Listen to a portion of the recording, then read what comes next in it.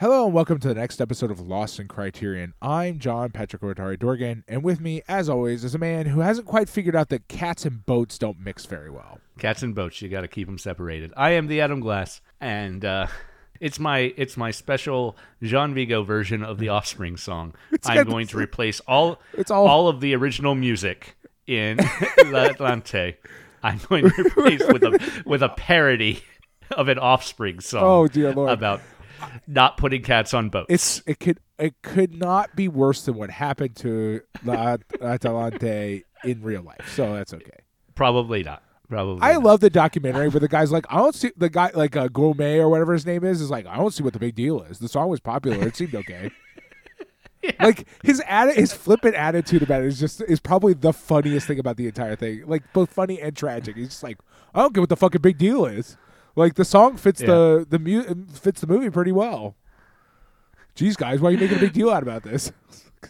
Yeah, it's like I don't know. You shat all over a dead man's work. I don't know. It seems maybe a little immediately bad. After he died. Yeah, like the moment he died, you're like, I'm gonna take a big steaming shit on this. And it's like this doesn't seem good though, does it? It seemed like a good idea to make a lot of money, and then but then also not make any money, right? It's like it's like the idea that you were going to save it by adding a popular song, naming it after said popular song, and doing the minimal amount of work to like fit it into the story is like, in fact, undermine the story by how you put it in.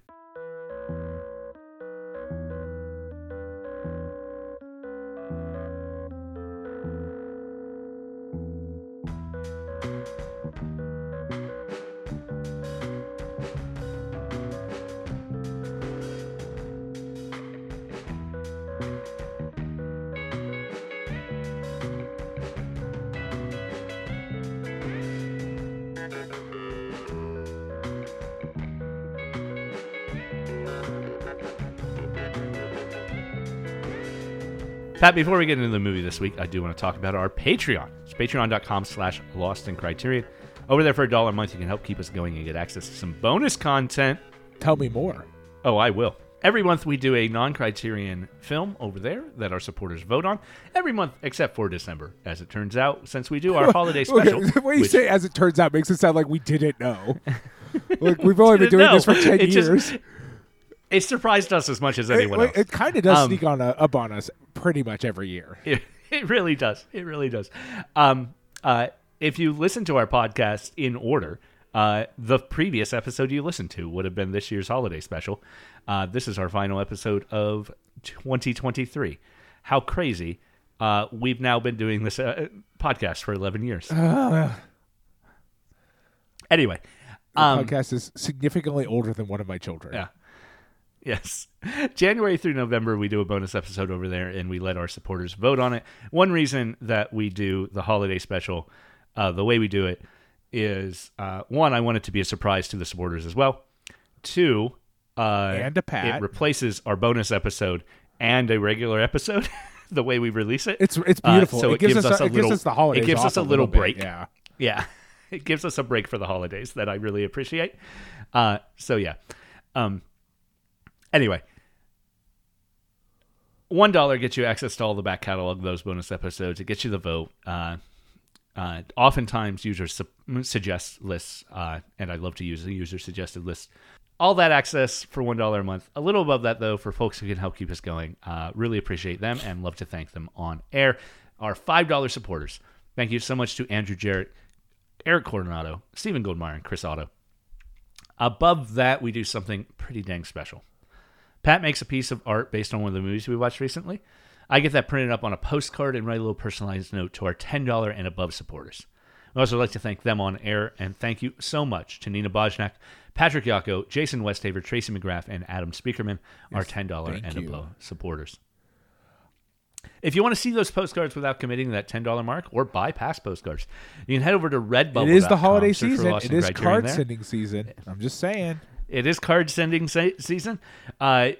Given that it is card sending season, I guarantee Redbubble will not get them back from the time you hear this. If you order right now, right, since it's the end of December, first week of February, at the earliest. But also, I'm I mean, sure like, let's be honest here. If you're sending one of our cards as a holiday card, yeah, Your family already has extremely low expectations of you. Also, just in time for Valentine's Day. Oh, yeah. Hey, actually, legitimately, might be more appropriate.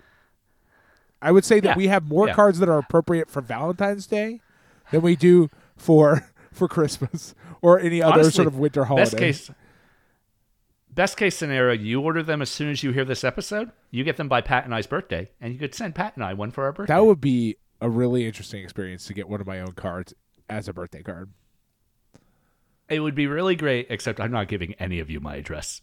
No. I mean, I'll give you my address. Its chances of making it here in one piece are basically zero. So, like, have at it. Oh, yeah. No, I've tried sending them to you yeah, before. They come in, like, they got like 7 postage stamps on them from like different countries, and they're all mangled. You can't read the writing on the back because at some point they were sent through like a washing machine for some reason. Completely illegible. Yeah, it's great. It's beautiful. Sending a postcard all the way around the world is not as clean a task as that Canadian children's movie where a child could put himself into a postage stamp that I can't remember the name of. What is this? Pat's not going to remember it, so it doesn't matter. I don't want to get distracted. Yeah. It does exist. I promise it exists. I watched it recently. So. I mean, you could have just had another fever dream. It's possible that it's a reoccurring fever dream. Thank you so much to anyone who has purchased anything off our Redbubble. Thank you so much to everyone who supported us on Patreon over the years. And thank you for listening.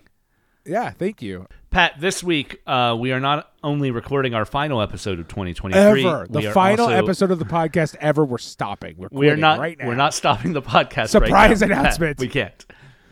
I would say if we were to finish the podcast, finishing it on this film may be appropriate. Yeah, I mean, it kind of would be, but I think I still stand by, like, we get to 1,000 and we reevaluate our lives.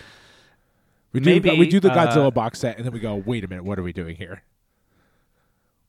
We're both in our 40s. What are we doing? Jean Vigo. Maybe like Jean Vigo will just die 2 weeks from now. Yeah, we'll both die. Atlanta. But, like, we need to find some very, like, some very money grubbing person to like really shit on our legacy. We need to find somebody who will like then edit the podcast to like be something wildly different from what it is. Yes. Where are we going to find that person?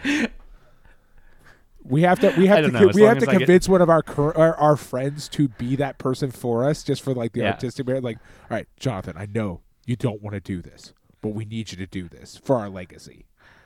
That'll be the last creative thing I do in this life is record that Offspring parody, and I'm not sure I want that. We are finishing up our Jean Vigo box set, Spine 578, the Complete Jean Vigo.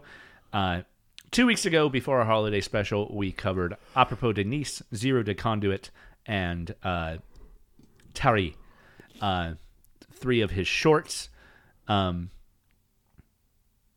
de Conduit was narrative and suppressed because the critics of 1933 in France, the critics loved it. The establishment, the government, the censors. That's the word I was looking for. They did not like it. They did not like the sort of representation of authority in that movie. Yeah. So, I mean, with the final for film me, Apropos in the box set, is still my favorite thing we've watched. Actually, Apropos de Nice was wonderful. Apropos de Nice is so neat. It's such a really neat great movie. Yeah. Zero Conduit, I did love. Apropos de Nice is very neat. But this week it's La Atalante. A movie I cannot pronounce to save my life. I keep trying because I can't stop saying Atlanta. I know it's the same root and everything like that, but it fucks me up. I just keep saying Atlanta, and I'm like, that's not right. Yeah. This film was originally released in 1934. Vigo died very, very shortly after completing production. He did see a version of the film, perhaps the 1934 released version of the film. However, it didn't sound after his like death. Yeah, like it does sound like yes, he saw the one that the pre-bastardization. From what I understand, the film premiered for distributors. Right. In April of 1934. Right. And critics of the time who saw that version weren't. Here we go. Not a critic. I think someone working for Gaumont, Jean Pascal.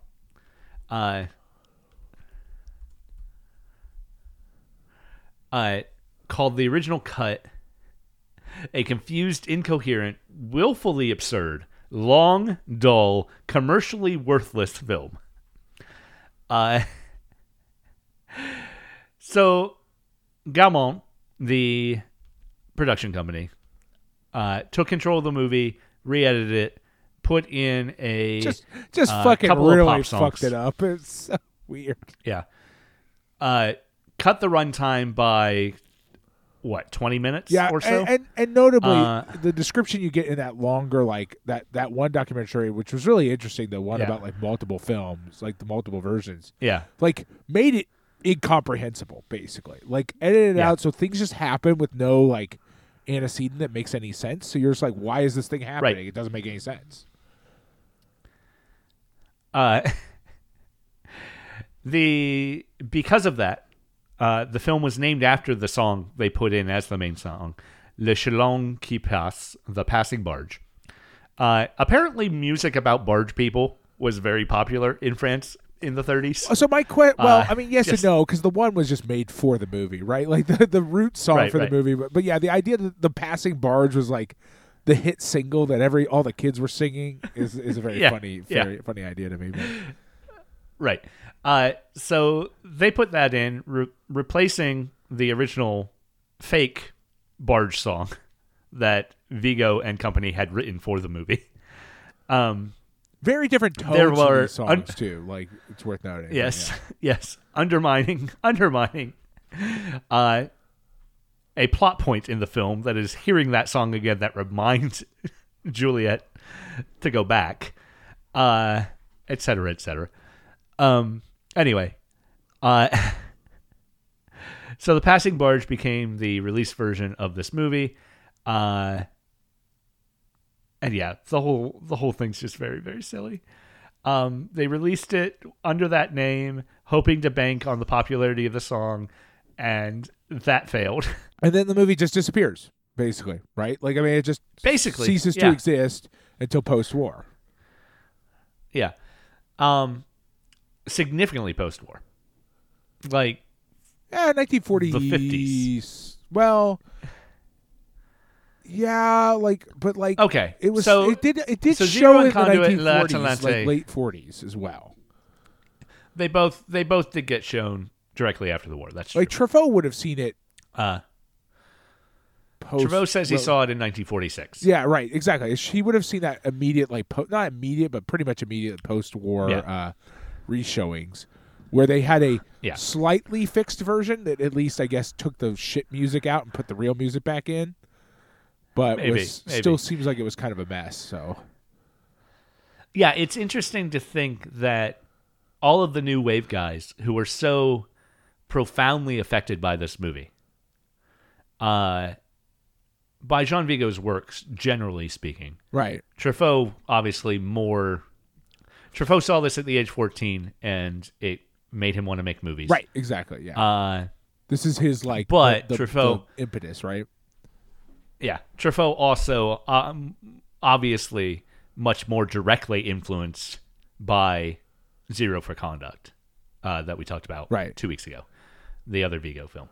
Well, it's like he sees this one and it like makes him want to make movies, and then he goes and watches because it was a double showing, right? He said he watched a double showing. Yeah, probably. Of this and Zero. And, well, in the interview with him, he mentions offhandedly that like they were showing both at the theater he was going to. And so, even though this is his like favorite, Zero de Conde is like the one that he decides to essentially, in some capacity, sort of remake. Not really, like it's not really a remake, but it's the same basic kind of like core concept. In any case, it's fascinating that like that interview with Truffaut, and it's Rohmer interviewing Truffaut there, even though Rohmer's just asking questions. He's not really. He has some leading questions. Yeah, but he's not really. I mean, he's talk. Generally letting Truffaut do the talking. Yeah, it's not a conversation by any means. I was hoping it was going to be a conversation when we started, but So was I, actually. Anyway, Truffaut sees, to some extent, the bastardized version of this, right? No, he absolutely does, because but it's not. Because if you they talk about legacy and some of that stuff, and it's kind of a little hard to figure, but the 1940 restoration is essentially still the broken version of the film, but with the right music. Right. So that's my Truffaut and them, as far as I could tell, because that one documentary, I should have taken notes. I legitimately actually probably should have taken notes. I just didn't know I needed to until we got into it. But the one that goes through the different versions pretty much spells out exactly what happens in each one, pretty clearly, right? Yeah. And the 1947 whatever version, 1940 late 1940s version is a restoration mainly of the music and a few cut scenes. Right. We don't get a full restoration to what the movie was until the 1990s. Right. And the 1990 version is it is interesting, I think, that none of them saw the actual original film, basically. Yeah.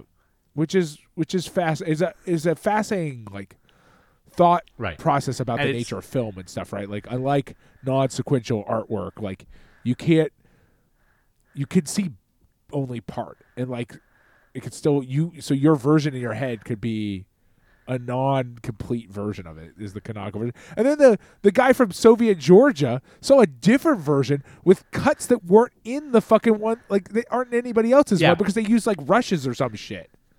It's fucking wild. He's like, in my version, he runs into that haystack. It's what? Yeah. No, the crazy thing about the 1934 cut is that Gaumont puts out another, their version of the film. Right. With the changed music and cutting it down to 65 minutes.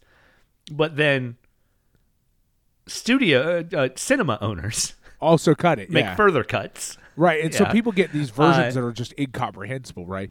Well, and it seems like just listening to that director, I forget his name, but listening to that director, it does sound like the Soviet bloc got a different cut that had scenes that weren't in the cut that showed in France, but also it's what? He's like, oh yeah, it happened like this in my version. It's okay, all right, yeah, cool.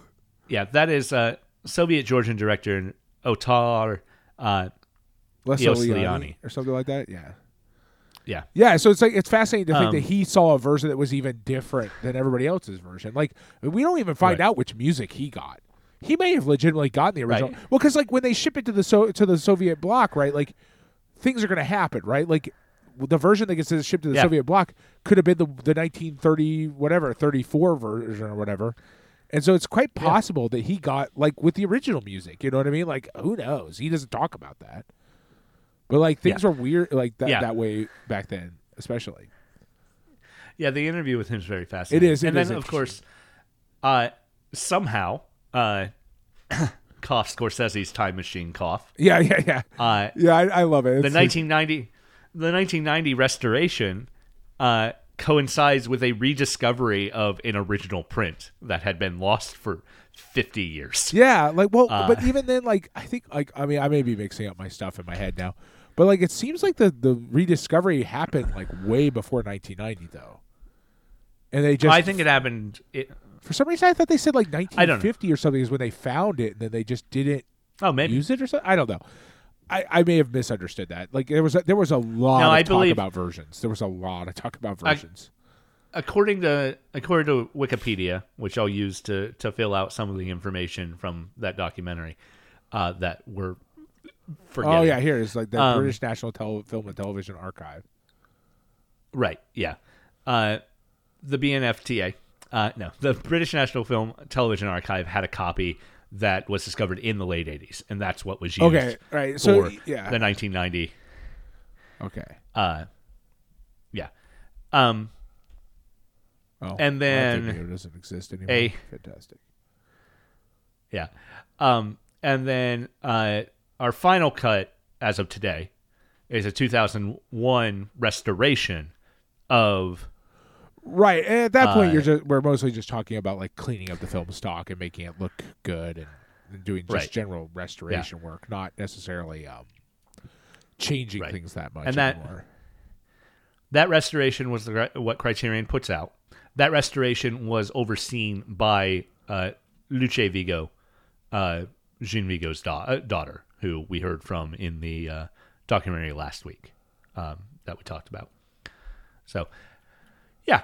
I mean, it's the history of it is just fascinating that like this isn't the first time we've encountered this, but it is a fascinating idea to think about that like countless successions of people have essentially experienced a different version of this movie. And it had different impacts on different ones of them, but like, yeah, it's just this one might be a slightly more extreme version of that than we usually get. Yeah. Interestingly, there is a 4K restoration that Gaumont oversaw in 2017, which presumably is not what we have. The Criterion is not a 4K release. So there is one more restoration already done that we could maybe get on a Criterion release in the future. Yeah, my biggest concern about that is because I was having trouble finding a lot of information about that is like whether or not it ever got a physical release. Well, but also whether or not it was going to be to stick to, if it's just a pure restoration that will stick to essentially the cut of the film that we have here, or if they're going to mess around with it. They advertise it as the director's cut. So okay, there's that at least. I mean, yeah. It seems like Martin Scorsese's involved, so my guess is that he's going to try to keep it as close to the like just looking at a couple blog posts about it. So, well, I mean, like since he did get in the time machine and go get it, like presumably he wants he would like he's got the original negatives, so he can oversee that 4K. He may have killed Jean Vigo. We don't know. Oh no! Oh no! Well, no. It might be like a sort of like a paradox. Like it might be a paradox problem. He's like, oh no, I've messed up the timeline. I'm both Jean Vigo's dad and I've killed it. I need to kill him. He's going to survive. Like I don't know. If I'm going to make this movie eventually, I want it to be really intense. Okay, that's what I'm saying. What do you think Martin Scorsese saved us from by killing Jean Vigo? Hitler 2, Electric Boogaloo. Oh no, he had to kill Jean Vigo before World War II in order to avoid Hitler 2. Yeah, exactly. It makes sense. Well, because maybe there were two Hitlers. We don't know because we got saved from it, but maybe it was double Hitler. Oh, that's terrible. I don't like that. I don't like those thoughts at all. It is at least twice as bad. I mean, to be honest. Yeah. Anyway, so a lot of different cuts of this film over the years, but our Criterion is still the most complete version that currently exists. I do like the note in that bonus feature that's the history of the restorations. The final note that it is maybe too restored. Okay. That there are. Oh yeah, the extra bits that that Vigo was like, I didn't want that in there. I don't want to see children. Yeah, there abused. are bits in this film that Vigo had particularly noted that he wanted cut out. The only one that comes to mind is that they noted a little bit where Jules, Michelle Simon's character, kicks the cabin boy in the butt. Yeah, and Vigo was pretty adamant about the idea that he doesn't want to portray children being harmed under any circumstance. Yes, which I appreciate. Yeah, me too. Though he still shot that. So yeah, I think it might be one of those things where he thought better of it later, right? Like sort of thing. Right? Well, it also might be one of those things. There was a lot of improv involved. Right. Movie. Well, especially with Michelle Simon was famous for, like, he describes mostly improving his bits in many ways, right? Yeah. Like, now, I mean, which is interesting because they talk a lot about how Jean Vigo was a really meticulous director and like quite demanding of his cast in terms of like their performances, right? Like the movies, right, like the bonus materials give a lot of examples of like, no, we had to shoot that 15 times because like he was, something wasn't to his liking. But then Michelle Simon also was just ad-libbing a bunch of stuff. So it's like, right, it seems like maybe the rules were different depending on which member of the cast you were. Yeah. Well, I mean, in the And- sense that like Michelle Simon being like the only famous person in the movie, maybe got a little bit more leeway than everybody else did. Yeah, it's my understanding that Simon and Vigo got along really well. Right. And that they both recognized that their source script was not the movie they wanted to make. Trash. Yeah. That it was garbage. Yeah. And as mentioned in one of the bonus materials, which we talked about last week, which was a 90-minute French television episode from, the 60s? Yeah. Basically, the producer brought the script to Vigo as a more commercially viable thing after Zero de Conduit lost him a ton of money. Right. But he believed in Vigo. He wanted to do something. And according to him, he brought the script. Vigo didn't want to do it. And he said, sure, the story is banal, but it all depends on how you tell it, which got Vigo to at least agree to do Which it. is true, And right? they Like brought it on is Michelle Simon. it is a pretty Yeah. banal story that is told in a pretty engaging way with Right. some interesting And- thoughts in it, right? Right. And stuff that is not in the script that Vigo is actively improvising. For instance, the scene where Giulietta is looking for work in Paris and is going to all of the different factories with people lined up outside and no jobs available. That's something that Vigo just decided to shoot one day. Got a bunch of extras, threw a sign on a wall, Right. and shot it. Yeah. It was really also at the whim of the weather. They had meant to shoot in the summer, but it was late fall by the time they actually started shooting. And then they nearly killed their actors. Yeah. I imagine just the cold weather nearly killed. Well, that's their what I mean. It's like actors, there's a considering- description in that like- long documentary of like how they had to shoot Yeah. him diving into the water, because by the time they get to that, they shoot mostly sequentially. By the Right. time they get to the diving in the water scene, Yeah. it's winter and they're breaking ice for Yeah. him to dive in. Yeah. And it's like, this seems probably not great. While they shot mostly sequentially, all the transitions were shot last. So, like, that's why all the transitions are sky shots. Right. Because there was actively snow on the ground. There was ice on the river they were trying to shoot. They had to build a replica of the barge in a studio so that when the river was completely frozen over, they could still shoot. Right. It's a mess. I mean, the production of it's a mess, right? But Yeah. Which meant that production was even more of a mess because that meant they wake up each day and Vigo would decide whether or not they were shooting outside or inside right. that morning, right? Based on how the weather looked. Cinematographer Boris Kaufman returns. We talked about him last week because he shot Zero de Conduit as well. Had been working with Vigo for a while.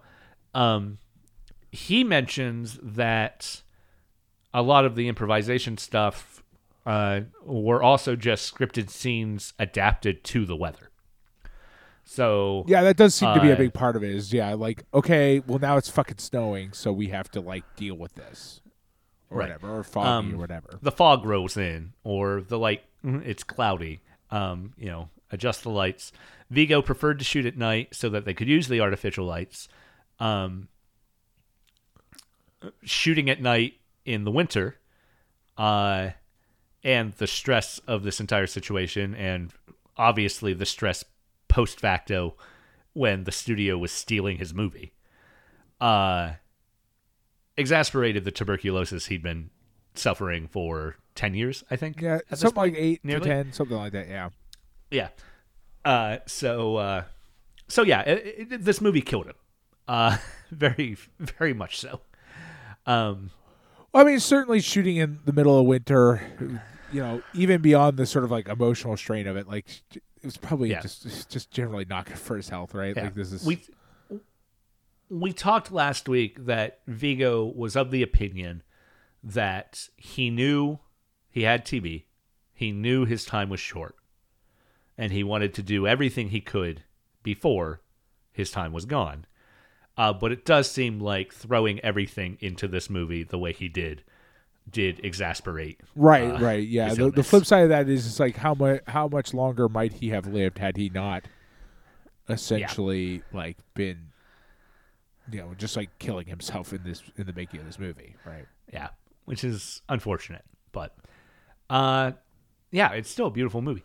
I'm particularly struck in talking about how Kaufman says they improvised with the weather. There was one scene where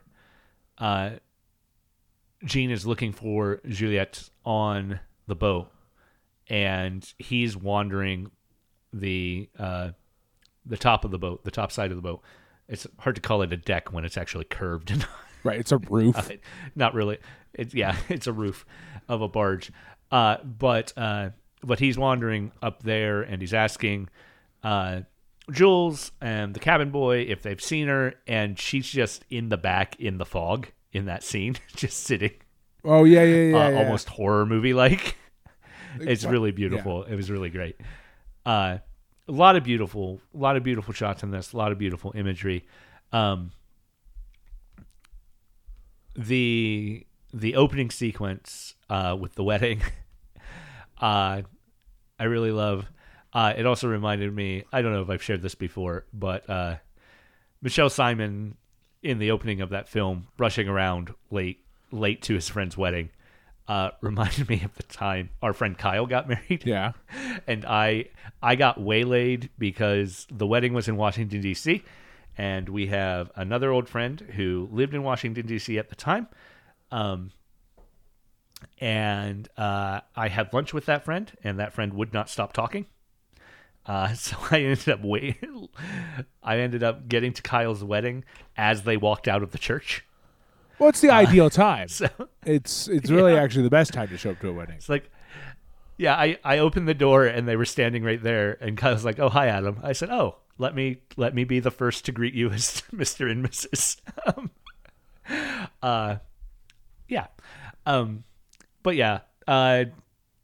If I had had a bouquet of flowers, I probably would have dropped it into a river at some point during that afternoon. Been yelled at because you by didn't the way wrap things it were in going. paper. Yeah. I'd just have been both of them yelling at myself for not wrapping it in paper. But yeah, the whole sequence of them walking out and parading through the city back down to the boat. It's almost too subtle to be subversive, but I have to imagine that one of the things that turned people off, if they even caught it, is how Jean just climbs out on the boat and then pushes the boat off, and Juliet, to get onto the boat, has to swing out on the arm. Yeah. It's so good that she does it. I love it. And then they collapse and they're rolling on the deck, and she rolls onto one of the cats. It really freaks her out. It's really just, the whole sequence is wonderful. Yeah. Everything about it, I love. It's just it's fun. It is the blandness, the banalness of the story is banal. It is a barge captain marries a girl who clearly thinks she's in for a life of adventure and travel. Discovers she's essentially in for the trucker's lifestyle. Trapped inside the truck. Yeah, trapped in the truck with a bunch of cats. With a bunch of cats. Her husband is violently jealous at times. It does hit her at least once. But then they ultimately do love each other, and she comes back. And I also have to imagine them rolling on the floor kissing was something censors in 1934 probably weren't cool on. Didn't they talk about, even in France? in one of the things they talked about, like shoot, there was something in one of the documentaries that talked about that because, like, they talk about, you know, the steamy scenes in the movie and like what got cut and stuff, and like it does seem like, I think that Gourmand cuts out like some of the kissing and stuff. I think, right, like some of the racier scenes. Yeah, and it's like and I think. I don't certainly know they're definitely talking about the scenes where they're dreaming about each other for sure, because those are legitimately actually erotically charged. But like I think they also were talking about the kissing scenes, because I think that in that the different cuts thing, at one point he talks about how like they cut out like almost all the kissing, basically. Yeah, I also think we see a short clip from one of the rushes maybe that isn't necessarily something that ended up in the film. I don't remember it in the film, where the narrator of the editing documentary mentions that it was a scene that was meant to be right before they argue about the radio. Yes, and what we see of that scene is the two of them getting dressed after having sex. Yes, so I imagine that was probably a no-no to the censors too. Right. But what do I know about French censors, except what I learned last week, where they said basically every governmental department had the authority to censor something. Got to send it to the dog catcher now. Got to send it to the Parks Department. I frankly, in its own like kind of weirdly grotesque way, I kind of like it, because the idea that you could send it to so many agencies, and by the time you got it back, it was such a fucking like nightmare bastard version of the thing you wanted, is like its own weird sort of art, like art de bureau or something like that, where it's like every bureau in the government has had like a small hand in this like now basically collage work. Is really funny to me. I don't know. I also just love that so many of the stories of censors in the 30s and 40s are less about the visuals and more particularly about the script. It's weird. Like nobody bothers to check the fucking final movie. They only ever check the script, and they and are just checking it for like like the things they check for are really weird, right? It's like I keep going back to the fireman smoking under a no smoking sign thing. It's just like it just like melted my brain thinking about it. And it was an example. It was like a hyperbolic example, but like it's still derived from the way everybody saw the censoring system. Is like, oh yeah, we're just like worried about things that make us look bad. Basically, we're not worried about like moral imperatives or like content in that way. We're just like we're trying to specifically not make our department look. It's frankly the way the U.S. military operates its censorship system at this point, right? Like basically, right? Well, yeah, it's like essentially the only body that still works that way, right? Is like, yes, we're going to make sure that we always look good in every movie. I wouldn't be surprised if more entities within the U.S. do operate that way. I watched. Do you know the? I think it's the YouTuber Sarah Z. I think or so. I forget which YouTuber like talked about how about the old like. Oh yeah, she talked. They talked about the episode of Buffy with the beer bad episode, and like how it came to be through like an American like propaganda like initiative to like have television producers make movies to like stop kids from drinking. Like it was really strange. Like, but there are these sort of propaganda. It's just like the U.S. military is the most famous at this point, right? Because like. If you're going to have anything even remotely U.S. military related in your film, they essentially have to approve your script. So it'll never say anything negative about the U.S. military at all. It's very French censorship thing. I switching gears a little bit. Going back to the Chaland qui passe. And the fact that French pop songs about people living on barges were so popular in the 30s. They're all the rage. Do you think that has to do with the fact that it is the 30s? Things are bad everywhere. Well, it's kind of like the hobo lifestyle thing, right? Like it's the Yeah. hop on a train and get the fuck out of town, right? Like this place sucks. Life is what bad. I'm getting at is it's not even just that, but no one owns the water. No one owns the rivers. It's non-enclosed commons, right? Like you can like be on the water and just be, right? Yeah, like Now, mind you, the only way to exist on the water. Well, so there's a couple of things happening here, right? Because there's a couple different things, right? Because in order to be on the water, you primarily have to work for one of these boat companies. So it is enclosed, right? It is owned. Yeah. But they also mention in one of the documentaries, because there's just so fucking many, that like their boat is passing by things that are non-affiliated entities. Like people had set up like freestanding like shops and stuff on the water because it's not owned by anybody, right? Like they mention like people who had essentially like homesteaded the water to like sell food and stuff, which you do see in other places, right? Like you do see floating shops as a thing in anywhere where where the river can support it, right? I think that's part of it. I also think it's just like it is. I think a bit of the hobo thing of like, well, like of escapism. And also you just have to keep moving, right? Like there are no jobs. Yeah. So you're constantly like on the prowl for jobs, and the water represents a sort of like a way to do that for free, right? In a way that even the trains don't. And then I would also say that I had another idea. It's also like it's in like the way it's in song is sort of like it's a sort of very romantic notion of like constantly like, oh, see the world, right? In many ways, the only way that the song is somewhat appropriate for this movie, but not in the way I think the movie uses it. The fake song, the bad song, the one we're talking about. I can't pronounce it, so I'm not going to try. But like, in the sense that there's a kernel of the way it could be used, in the sense that like it represents the way that Julieta saw the life on the barge prior to being on the barge, as this sort of romantic, like see all of France through the barging lifestyle sort of notion that the song represents, is the way she saw it. So you could actually work the song into the movie. You just have to do it like during the wedding scenes or something. You know what I mean? Yeah.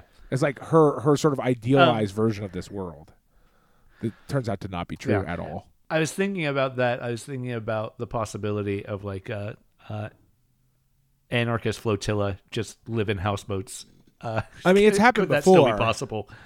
But yeah, then I realized no, that's like a libertarian. Well, let's so build the problem is that a floating city in international waters. The only people who the problem is that like the idea has come from both sides of the sort of the aisle, but given the sort of power structures of the world at this point, like the only people who can afford to do that are rich assholes, basically. Right. And so you end up with these like weird sort of libertarian free city states things where really what it just comes down to is probably pedophilia. Basically, is the primary motivating system is probably pedophilia. So, that's fucked up. Oh man, yeah. No, that's like in my mind, like because so like when I was growing up, right? Like when we were growing up, my mind when I thought of like international waters, my direct association, it must be a drug thing, right? Because that's what we were taught, right? Yeah. And it's completely shifted over the last 10 years to be like it must be a pedophilia thing. Like why are you going to international waters? It's probably pedophilia. Used to be it's probably drugs, now it's probably pedophilia. I mean, I think it's probably both. Generally speaking, it's probably just both. Probably always has generally been both. Generally speaking, anything I hear about libertarians it's probably a pedophilia thing. Yeah, pretty much. You are interested in the age of consent, aren't you? That's a weird thing to think about too much, isn't it? The only law we need to work around. Yeah. Anyway, just people loving songs about barge people. It's a fascinating phenomenon, but like it's just fascinating. But then again, like U.S. similar time frame, we are like there is a fair amount of music made about like kind of hobo lifestyle, right? About like the idea of being free. Oh, absolutely. to like leave and go. And so it's like, it's basically the same impetus, just a different mode of transport. Because maybe I don't know what the deal is with French trains at the time, but maybe you can't just like hop on them and go places. Well, I'll remind you, we did watch Le Bête Humaine. All of the trains were currently being occupied by Jean Renoir making Le Bête Humaine. Right. It's like it takes a lot of trains. No, I need every train so that Jean Gabin can race me. Anyway,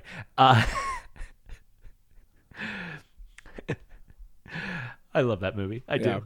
I love everything about that, about them just being obsessed with the trains. It's really great. But yeah.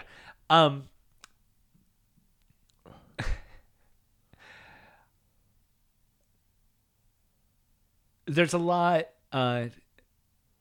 Vigo gets an opportunity to be a little political in this movie, right? It's not as overtly political as, say, Zero de Conduit was. It's not even as overtly political as Apropos de Nice was. Well, I mean, Apropos de Nice is pretty for a silent film is about. It might be the most. Yeah, it is definitely. It might be the most political of any of his work. Yeah, I guess that's fair. In the sense that it doesn't have a story in really a full sense. Yeah. It can just be vignettes of political statements. So right. So we get vignettes of political statements here to a certain extent. Michelle Simon's character here is very similar to Badu from Badu Saved from Drowning. Obviously, Badu influences his portrayal here, being the pre-existing work. I mean, Michelle Simon is it's all connected, right? Like it's chosen essentially because of that, right? Yeah, as we talked about with Badu, Simon himself is sort of avant-garde in a vaguely right libertarian sort of way. Right. He's here he still represents some sort of hobo freedom. And what Juliet experiences in the city when she gets lost in the city, it's almost Pinocchio in a way too, right? She's tempted to the city by the salesman, who is himself a weird parody of a salesman. Like, he gets the one musical number, well, one of the two musical numbers. I mean, he gets the the best one. Yeah, and his song is his song is like a Music Man or a Mary Poppins song about but for seducing women in a bar. but yeah, it's very strange, and it's all about how all this is garbage and you should buy it and let me kiss you. Yeah, it's a really weird song. They talk about, like, in multiple places they talk about, well, we just like basically just thinking of rhymes, like just anything that rhymes. Like, it's like, it doesn't matter. Like, it's just, it can be as stupid as we want. It's gotta just be a parody of a song, essentially. Right. And a parody of a very particular just commercial pop folk song. The kind that gets superimposed onto the movie later. Right. But making it directly about commercialism is part of the parody of that, right? It is a song about buying things. Anyway, she gets seduced away into the city. Well, it's fascinating because there's some debate, like, it seemingly about because like she doesn't necessarily seem, she does. It's unclear. Like, of course, Jean, like, is a fucking super jealous asshole who just assumes she ran away with the guy, right? Immediately. Right. That's his She immediate does not assumption. leave the boat. Yeah, she does not leave the boat to actually. She just wants to go to the city, which she has been denied. She just wants to go to the city multiple times, right? Her jealous husband just fucking freaks out, basically, and assumes she's run away. Right. But the city she experiences is a politically real city to the time period, right? And not just, what we've already talked about with her looking for work and joining the unemployment lines. But the scene where her purse is stolen, and and the action continues. We see the guy steal her purse. He immediately drops her purse, but then he gets beat half to death by a crowd of people and the police. Right. While she, the victim of this crime, is still left to her own devices. Right. It's and all harassed about again by someone else. Right. It's all about extracting vengeance. It has nothing to do with the actual victim of the crime there's no justice, or the perpetrator of the crime or anything. It's all just about extracting vengeance on this young man who we're portrayed as being extremely in bad shape, right? He needs money, right? He's not stealing because of for thrills or some shit. It's not that one weird pickpocketing movie that we watched at one time. It's he's stealing presumably he's skinny as a rail, he's bad, absolutely. And then they just beat him basically to death. Yeah. Yep. Yeah. Although my favorite thing about that actually is the fact that the station master just does nothing about it. Yes. Literally it's stolen literally right in front of him, and he's whatever, next. Basically happens all the time. This is how this works. Welcome to Paris, baby. Yeah, welcome. Yeah, can you move the line along, please? I got tickets to sell. Yeah.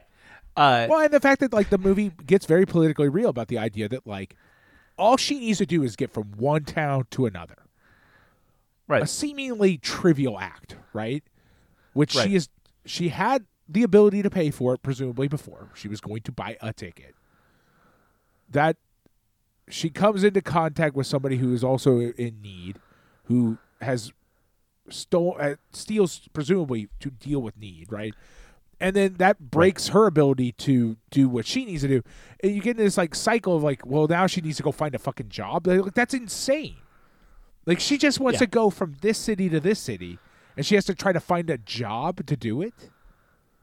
What kind of shit show country are you running here that you can't a person just can't get from this city to this city?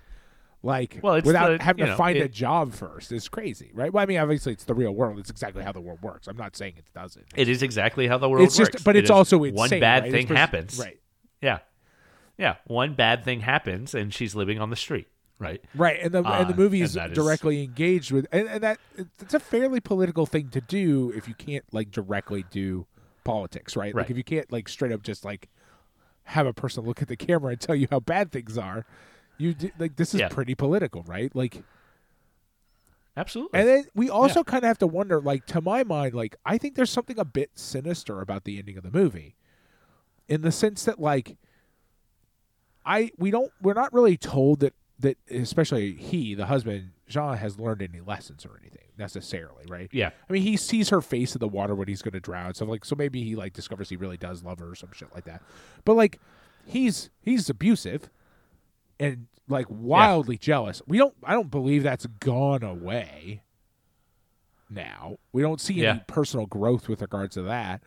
And so you kind of get into this idea that in my mind, I can't let go of the idea that she's so happy to be back, not because she desperately loves him and this is a good situation for him, but at least now she doesn't have to fucking live on the street, right? It's more of a I'm so relieved to be back because I had to encounter a world that was going to just let me die on the street.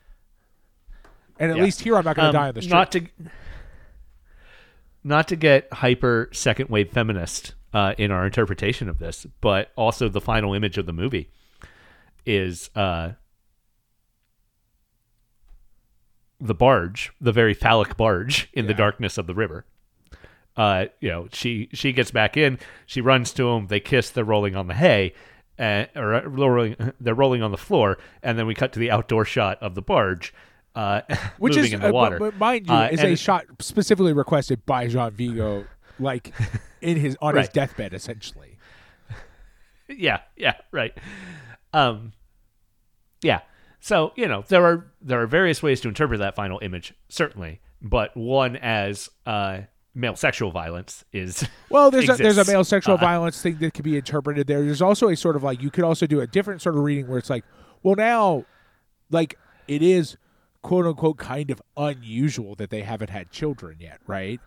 So like, or even like sort of seemingly she's not pregnant, right? Like, so like, oh, there's also an interpretation of like, now she's going to be locked in. Like, it's going to be, this whole system is going to be completed, wherein like now it's impossible to leave. Essentially, what has happened will become fundamentally impossible because she'll be tied to it via the children. Right?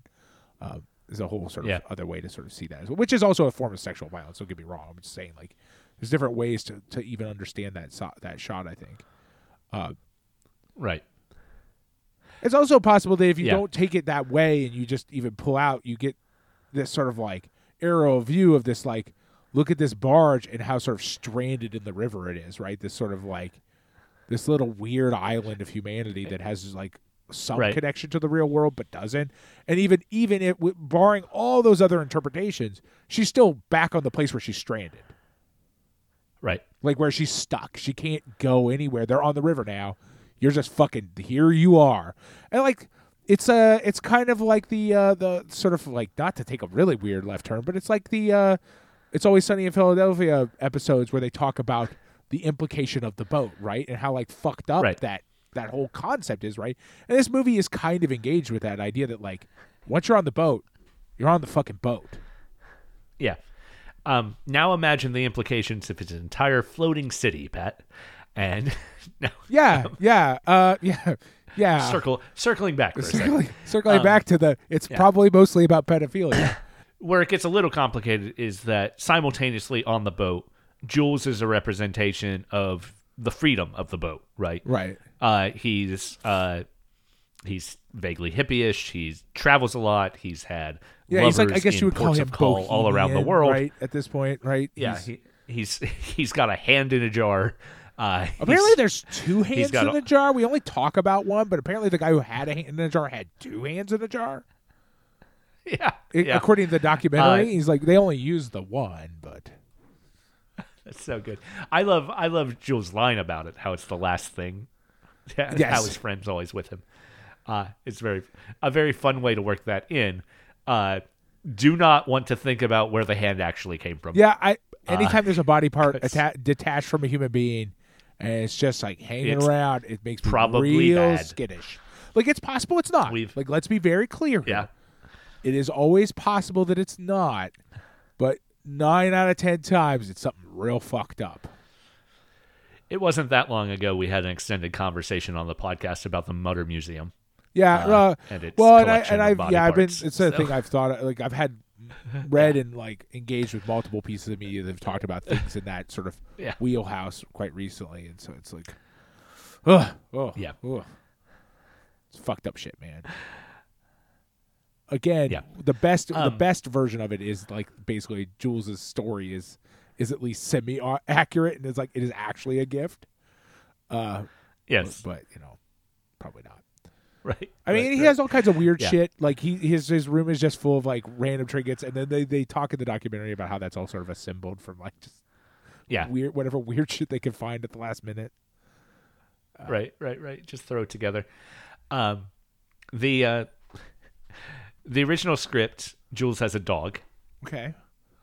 A single dog. I feel like a dog. Okay. So here's the thing: is certainly the cats are a better choice as far as making the movie kind of fucked up and weird, right? The cats are sort of ever present, like kind of invasive in their nature, right? The dog is a much more normal pet for them to have, and like makes more sense as a boat companion, but yes, like, certainly as a boat companion, but like something that's not afraid of water. Yeah, I don't know though.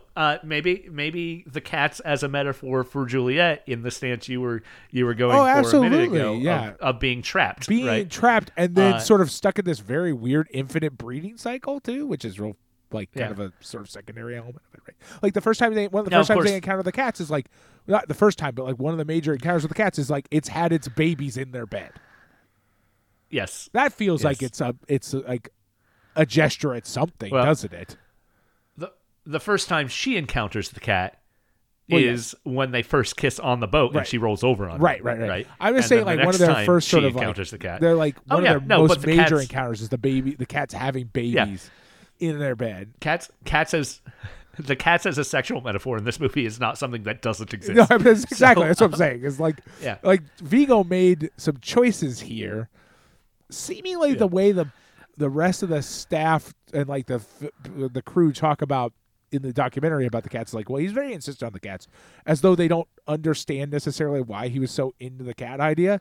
But like, he makes very clear and specific use of the cats and the sort of nature of cats. The only thing that would be more on the nose is if for some reason he kept fucking rabbits. But like, that would be weird. That would be too far. And then they would just eat them. From what I've read as well, Vigo's insistence on the cats is also in tribute to his father. Right. Miguel Almeida, Vigo's dad, was saving stray cats was a thing he did. Right. And from what I read, Michelle Simon adopted one of the cats after filming. Oh, well, I'm fascinated by a lot of that because they also describe like how they got all the cats, like, and they like, because I always forget initially that what is it? Oh shit! Now I forgot the word again. There's a French word that like we use in English as a very specific meaning, but like in French is just like dude who helps out around town. Like, fuck, what's the word? Okay, concierge. Yeah. Concierge. There you go. Yeah. I was going to say until you had a definition out, that could have been the English use of any French word. I understand that. I understand that. But I was thinking of it specifically because they talk about like getting all the concierges to like hunt for cats, and which is like, again, concierge having a very different meaning in English than it does in French with regards to like what that job actually is. But but then the idea that like what a concierge says, it's kind of hard because they're not in season right now. The phrase is just very. I understand what he means, and they're not talking about. But the way the English gets translated, it sounds like, well, you know, it's not currently cat season. Is a very like, it's just being like they don't have a lot of babies hanging around right now. Like they're not. It's the wrong time. They've not. All the babies have grown up.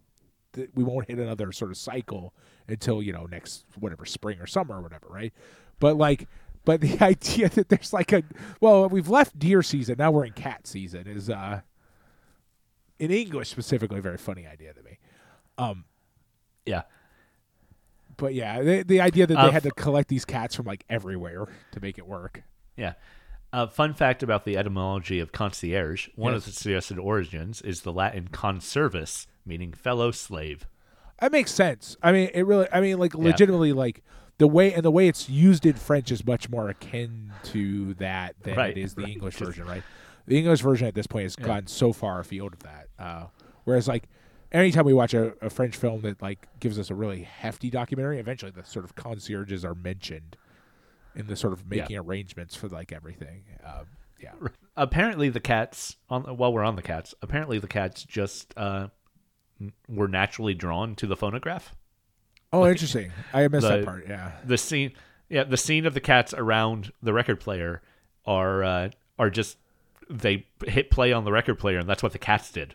That kind of makes sense. So they just recorded it. Yeah. It's kind of a weird little like object of curiosity, right? Even for humans, right? Well, the thing about the cats, okay, like I love that the cats are like now our main thing. At one point they're talking. Again, there's so many documentaries. They're talking about like his meticulousness, and they're like, well, and then this scene, the cat flubbed its entrance, and I'm like, that's a weird phrase.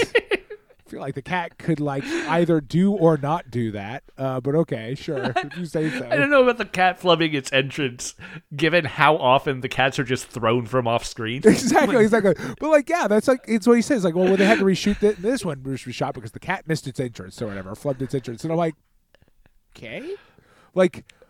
These are not trained cats. You didn't go to like an animal handler. No. You just essentially got a bunch of like dudes to like pick up cats off the street. Like, I don't know what you were expecting. Your only answer is chuck it onto the street. Actors. Yeah, you just throw the cat at the actor or like maybe hide some food somewhere, but that's not a guarantee. You're not. Yeah. I do love the one moment in the film where they're seeming to make reference to the fact that they've been throwing cats around the entire film is that Jean, in his depressed stupor, is still beating Jules at checkers, but Jules has a system with the cabin boy. Yes, yeah. Where he just gives the signal, and the cabin boy throws a cat on the board, and Jules is like, "Ah, man!" And I was about to win too. Yeah. It's all very like there's weird bits of comedy in this movie that like seem almost like meta comedy. Like where you've got like Jules sort of as a character sort of actively commenting on the movie itself. That's one of the better ones. But there's like almost anything that's like engaged with his trinkets in his room is kind of that way. Yeah. Like the scene is like, what's this a picture of? It's like, oh, me as a boy. It just feels like a meta commentary on the weird shit they found to like fill the room with. Yeah, it's as though like he's, obviously the actor is very well aware of where all this shit came from. And then this idea of like, well, I'm going to engage with it as though my character also kind of doesn't know where any of this came from or why we have it. Right. Yeah. Well, in that moment, he's also trying to not necessarily diffuse the situation. But, yeah. Certainly absolve it. I was really fascinated in some of the stuff Truffaut had to say. Particularly around talking about other directors, about Vigo's contemporaries. Now, of course, he's being particularly tasked to talk about Vigo in this instance. Right. It is the early 60s. I mean, and this is Truffaut this is like Rohmer's doing this like kind of like almost seemingly like TV series, film series or something, like where he's introducing people to various films, right? Because they're like, they've just like we or they, I forget which phrase he uses, like just watched La Lantala or whatever, and then before that we were talking about like how they're all connected to Lumiere or something like that. It's like it's a weird series anyway, seemingly, and like Truffaut's just doing an interview as a part of it, like public access part of TV something. or something maybe. Yeah. So the bit I'm particularly interested in is when Truffaut describes Vigo as singularly the only real avant-garde filmmaker working at the time. And that everybody else was either a painter, presumably making reference to Renoir there. Well, I mean, but like a Renoir, painter just messing around with film. right? Obviously, Renoir's father was the painter, Right, but, yeah, and yeah, Renoir's it's not still- really avant-garde, right? Renoir's more mainstream. He's Right, doing Renoir's- some interesting things politically every so often, But it's primarily making like studio style films, generally speaking, basically. yeah. But as far as avant-garde, I mean, he calls out Cocteau particularly as someone who is just an artist with a rich patron messing around, and after 11 years, Truffaut justifying my opinion of Blood of the Poet. Thank you. We just had to find this one interview. Had to find Criterion? Why didn't you throw that one on back then? We could have avoided that really dumb episode like 12 of the podcast, where we just read Cocteau's own notes about one of his movies. I can't remember which film it even was. Right. And just responded to his essay about the making of the film. Yes. Paragraph by paragraph. Definitely something I'm glad we got away from and only did that once. But it was a special circumstance because the interview was, or the article was so fucking weird and sort of stupid. Yeah. Anyway, Truffaut writing off Cocteau as just an artist messing around because he had rich people. Now, to be fair, the good really news great. is that we finally have looped back around to the movie I was trying to think of like 2 weeks ago when I was trying to make a reference. Like I was like, it's a silent film. There's a statue. Some weird shit happens. Oh yes. It is Blood of the Poet. Yeah. Which is good. It's Blood good of the to know Poet. what that was. And you're right. Yeah. It is just fucking around. But here's the thing. It was like, I kind of want to like argue with Truffaut too, because like, what does he think avant-garde is? Right. Like, Yeah. the amount of money you have is not directly connected to whether or not it's avant-garde or not. Funding sources, it is in a sort of tangential way, right? Because like the amount of money you have will directly implicate the politics and stuff in the way you talk in film, right? Or in whatever work you're creating, right? Your access to money, your ability to like where you fit in the social hierarchy and all that stuff will definitely play into your quote unquote the work you're making. But it doesn't make it less avant-garde, right? Like it like just sort of looking at the sort of root meaning of the word and everything like that, right? Like I mean, I guess you could argue it does in the sense that, like, well, you're not going to go against the status quo if you are beholden to it, but like we all are. Right. Fundamentally, we all live in a capitalist like hellscape. We're all beholden to the system, no matter how much money we have. We all need it to survive, right? So it's absolutely. I don't know. It's just like it's weird, like to connect your avant-gardeness to whether or not you're a real filmmaker or a painter fucking around. I don't know. It's like seems like that's what avant-garde I is. imagine Truffaut is also in that moment making reference to say Le Chien Andalou. Right. With Dolly's entry into film. Right. I think that could that would make a lot of sense too, right? Yeah. Though, Le Chien Andalou is also, a co-work between Dolly and Buñuel. And Buñuel keeps making movies. And I would argue that Buñuel also is fairly avant-garde when it all comes down to it, right? Like I think it's a fair statement. I mean, like what it is that we're too early for Truffaut to have seen any brackage, is what it is. He hasn't really he hasn't encountered true avant-garde yet. Well, to Truffaut's mind, he is the avant-garde, right? Right. And, well, exactly. That's part of it, right? Is it like Truffaut needs to build it, and like Truffaut's pretty famous for this, right? But Truffaut builds a narrative about himself, right? And he watches this movie, it informs his actions, and he's the height of avant-garde. So therefore, the thing he liked when he was 15 must have been the height of avant-garde, right? Like it's that sort of self-myth making where you're like, well, I have the best taste, so the things I like must be the best.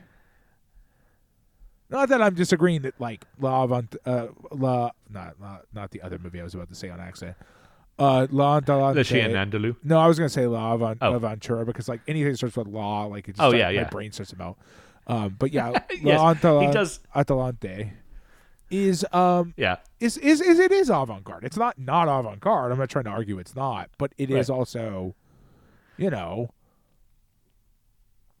it's like I don't think you could argue that it's the only avant-garde movie ever made prior to like Truffaut making movies. Right. Yeah.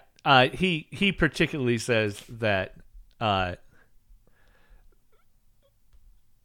the inheritance of La Atalante is Breathless. Breathless is the first work that really follows that, and that's Godard from 1960, right? And he makes reference in talking about, speaking of La Aventura, he does make reference to Antonioni as an inheritor of that as well. I don't know. It's just, given how many insults, backhanded compliments, and interesting connections Truffaut makes in just that video, the man definitely had a very particular way of looking at movies that we've obviously known. Right. Yes. But just this distills it in a really interesting way. I'm happy to have watched that. There is a lot of bonus material on these discs. There is a lot. Well, so like you and I were chit-chatting a little bit before we started recording, and like one of the things that like strikes me as a bit odd about this bonus material is that like it does more so than like we've encountered this before when we've had like the complete sets, right? Like well, this is all you're getting, so like we're gonna give you a lot. But like as we've been talking, my opinion's shifted a little bit about it. But even then, like, a lot of it felt a little bit like a little unnecessary, right? Like, but also like a weird thing that they didn't do, which is like striking to me, is that like typically when we get one of these box sets, especially for like, or even like a movie that's like this sort of quote unquote important to the sort of the film landscape, we usually get like modern, like some interviews with people from like relatively modern directors talking about the importance of the movie. We get none of that here at all. Yeah. There's no famous director, no famous producer or anything like that talking about the Truffaut is the closest thing we get, and that's an interview from the 1960s. And it's really a curious phenomenon, because what it kind of in my mind tells me, and this could be totally wildly inaccurate, in my mind it tells me that those interviews don't exist because Criterion would have just gotten them, right? You'd think, yeah. Because they wouldn't have been hard to get. They would have been like interviews, or they would have just like called up people who famously, like, my impression is that Criterion will just like call up famous directors that they have like relationships with and like, what do you think about this movie? And like to not have that anywhere on the DVD starts to make me wonder if the things just don't exist. So why is that the case? Okay. And the conversation. Well, it's obviously. No, go ahead, please. Oh no. I like my thought process on this is the reason these don't exist is that we're talking about a movie essentially out of time. We're watching something that, like, I don't know.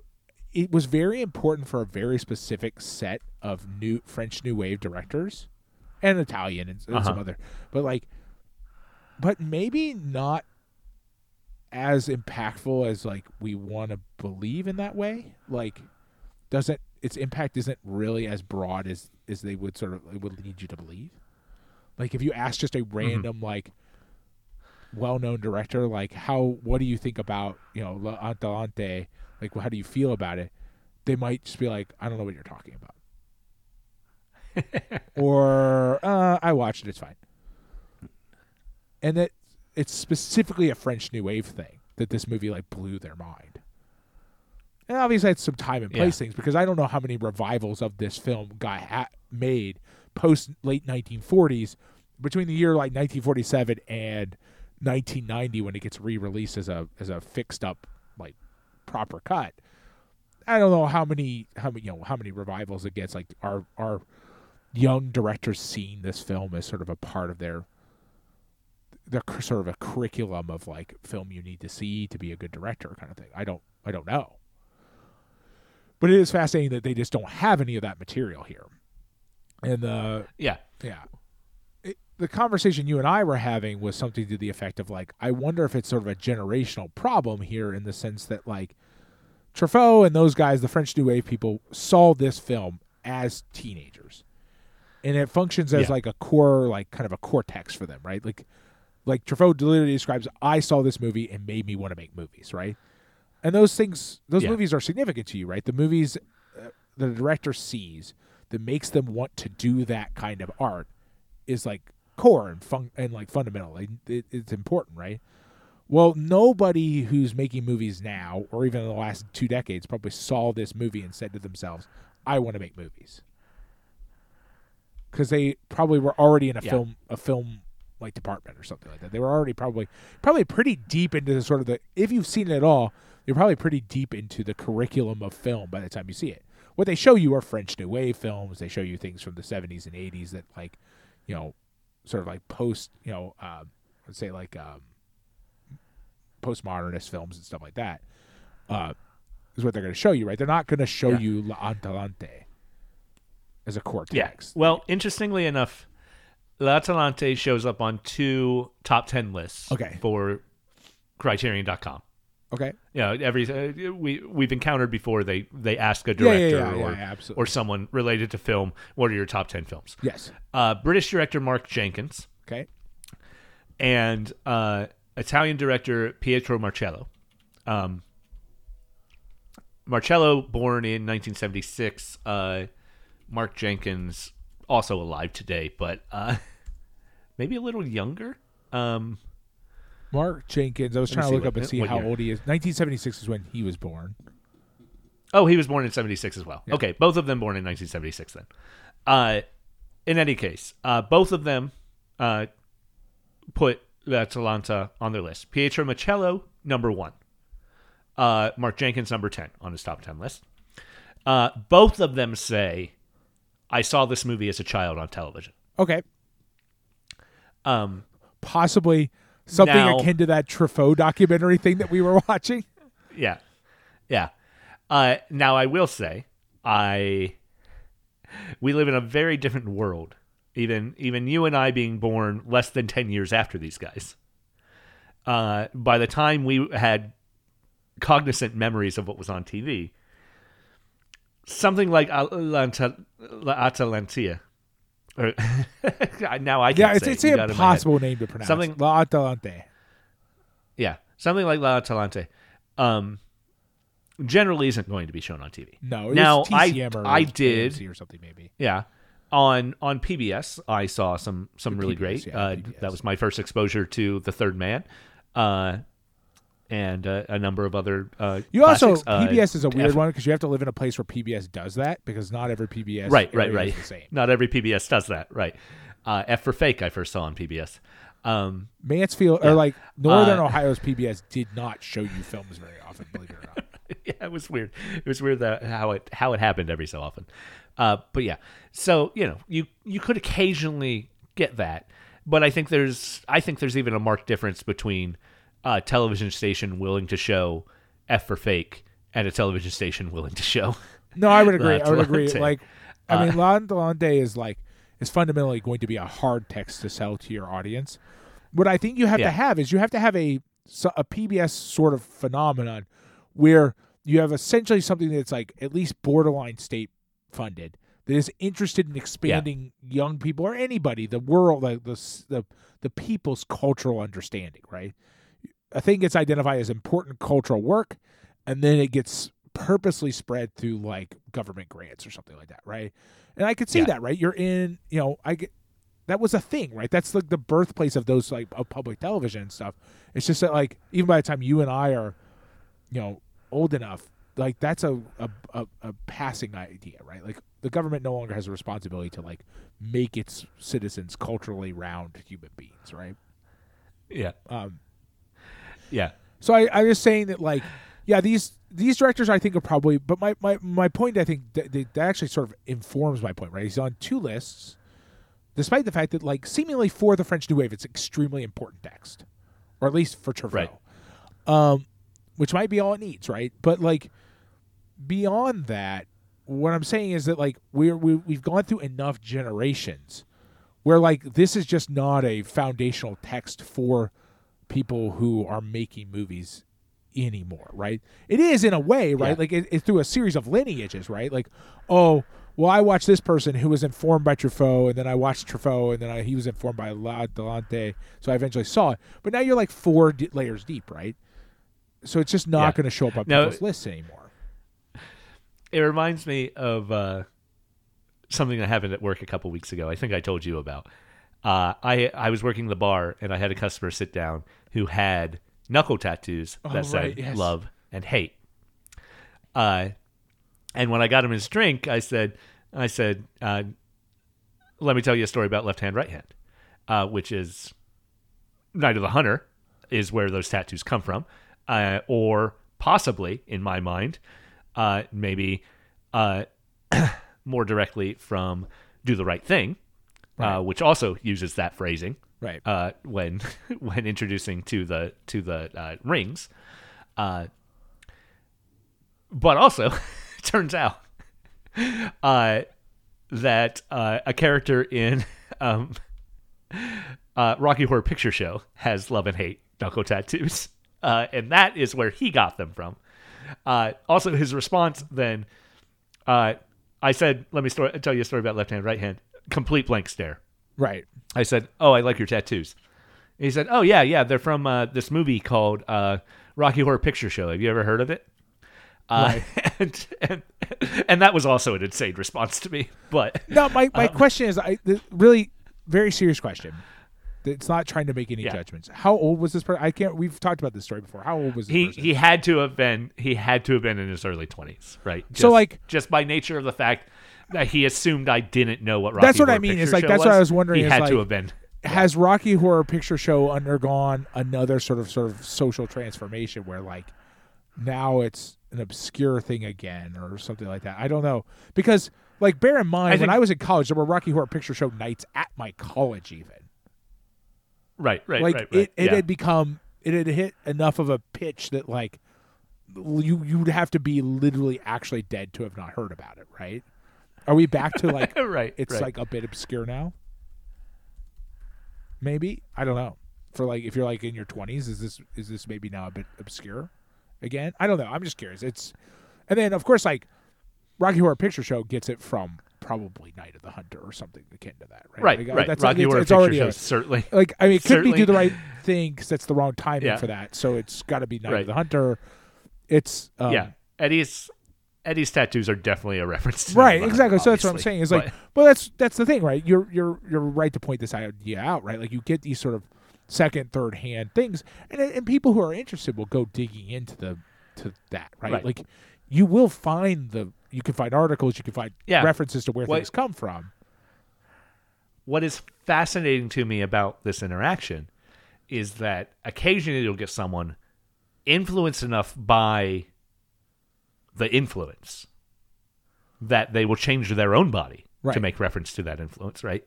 They'll see a Truffaut work and want to make a Truffaut movie, or they'll see something inspired by Truffaut. Yeah, I mean, at this point, you're really probably to talking the point about of what you're saying, right? Right. Yeah, you're probably because go ahead. Sorry, I do want to make another point. Go ahead, please. Yeah, and like us, don't know who Jean Vigo is, and we'll never find out who Jean Vigo is except under very particular circumstances. Like maybe watching the entirety of the Criterion Collection from beginning to end. Right. So it's so on the one hand, I am fascinated by the lack of curiosity to find out where these love-hate tattoos but here's the thing: come is like, from but that's the thing, right? Is that like, why would you assume it didn't come from the thing you watched? Right, exactly. Yeah, no, the exact flip side of that is, why would I assume that there's something more to this? Like, unless why would I assume? Right. Now, mind you, that Rocky Horror Picture Show is a right. 400 Blows is a way more like, why would I assume this came from anything? Like Rocky Horror Picture Show is obviously like a send up of things, so you would probably assume. Like when I sit down at a Tarantino film, which is a thing I try to avoid doing whenever possible, these days, I assume that everything in there is a reference to something else. So if I want to, if I like, because it's obviously a send up of things, I would be like, well, this is a thing I like in this, I should just inquire where that's derived from, right? Because presumably the original text will be more interesting and more worthwhile of engagement. Rocky Horror Picture Show is very much the same in my mind, right? Like it's clearly making references to stuff all over the place. I should probably find out where that came from. So on the flip side, might be okay to assume you should like probably check where it came from, but it's also okay to not, right? Like there's nothing wrong with you just liking that and like being interested. It's just interesting. The point I was going to make, is that with the sort of generational thing is that like you like the things that you watch when you're like, if you're going to become a film director, right? Presumably the key, like the real key time is that like 13 to 18-year-old range. It's like, okay, you're going to see a movie and it's going to blow your mind. And you're like, I need to make movies. This is a thing I need to do. And that movie, whatever that movie is a very foundational thing. And you're going to expand from there, right? You're going to find things that are in that genre that are similar to that. You're going to find things that are different that also spark your interest. You're going to keep expanding that, but that's going to be a core text, right? And the reality of the matter is that your core text for somebody our age is going to be something that probably came out, could be 70s, could be 80s, something in that vein. Yeah. It might have come out in the 90s, but you're probably going to be talking about, with those core texts, you're often talking about something that has already been out for a while. It's usually not a brand new, fresh release movie. It could be, though. But it's certainly not La Atalanta. Like, it's just not going to be, it's probably not even going to be Truffaut, right? Like, it's going to be something maybe inspired by Truffaut, but you're already going to be minimum 2 generations removed, maybe 3. It's just an interesting thing to think about. So by the time you get back to La Atalante, it's like, well, I watched a movie that was inspired. I liked this movie, so I watched a movie that inspired it, and then I watched the movie that inspired that. You would have to have also really, really liked Truffaut's work, right? You have to have watched 400 Blows and thought, yes, this is in line with the things I'm thinking about, right? Like I watched this movie, which was inspired by 400 Blows. Okay. Right. Then you watch 400 Blows, and you're like, this is also amazing. But there's also a gap there. A lot of people aren't going to watch it and be like, this is amazing. Well, that's hard to believe. 400 Blows is pretty fucking amazing. But you could watch it and be like, this isn't what I was looking for. This is not.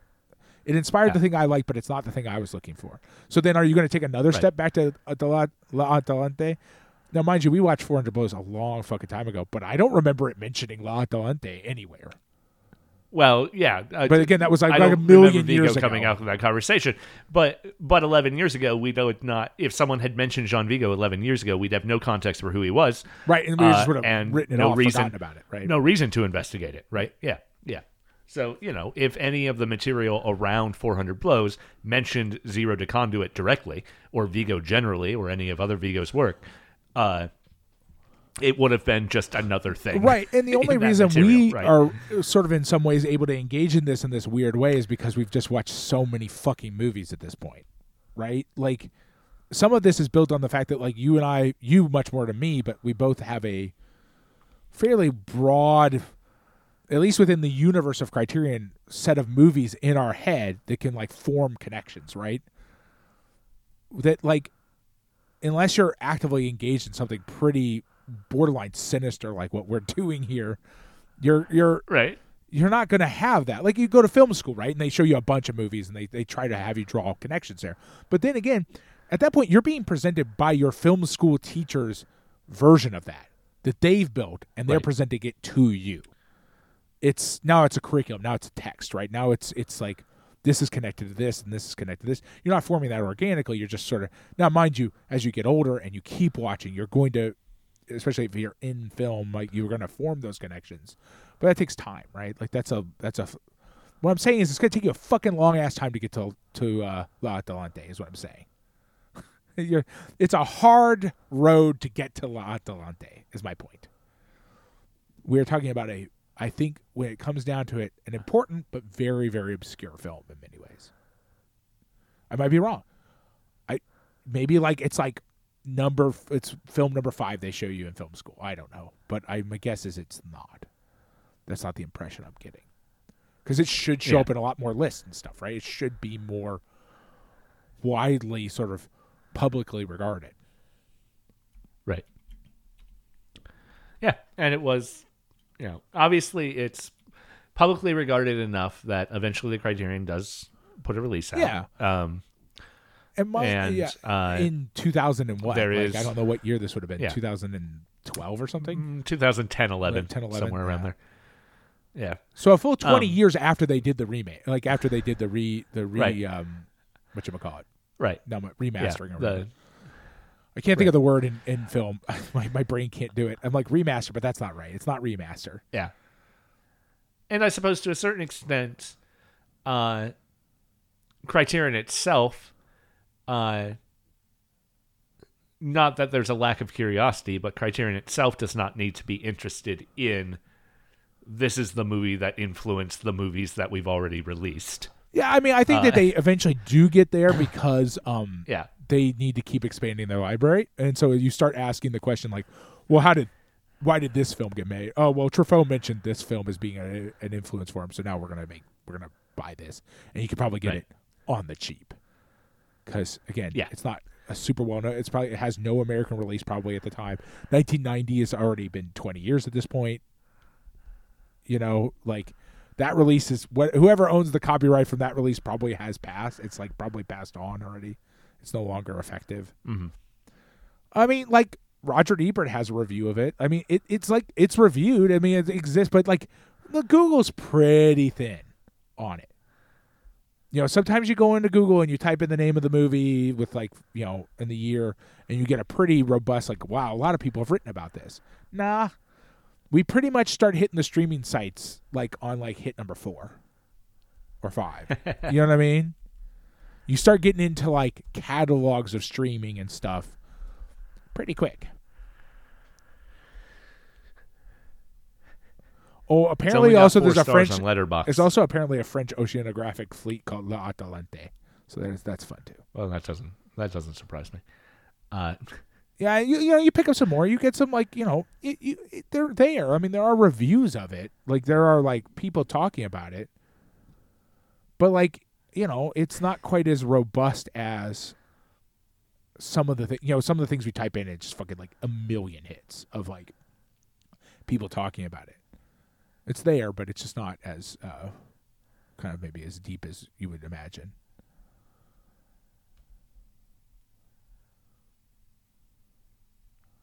Yeah, and once you get into the French version of the Wikipedia article being a hit on it's like we've got a problem here.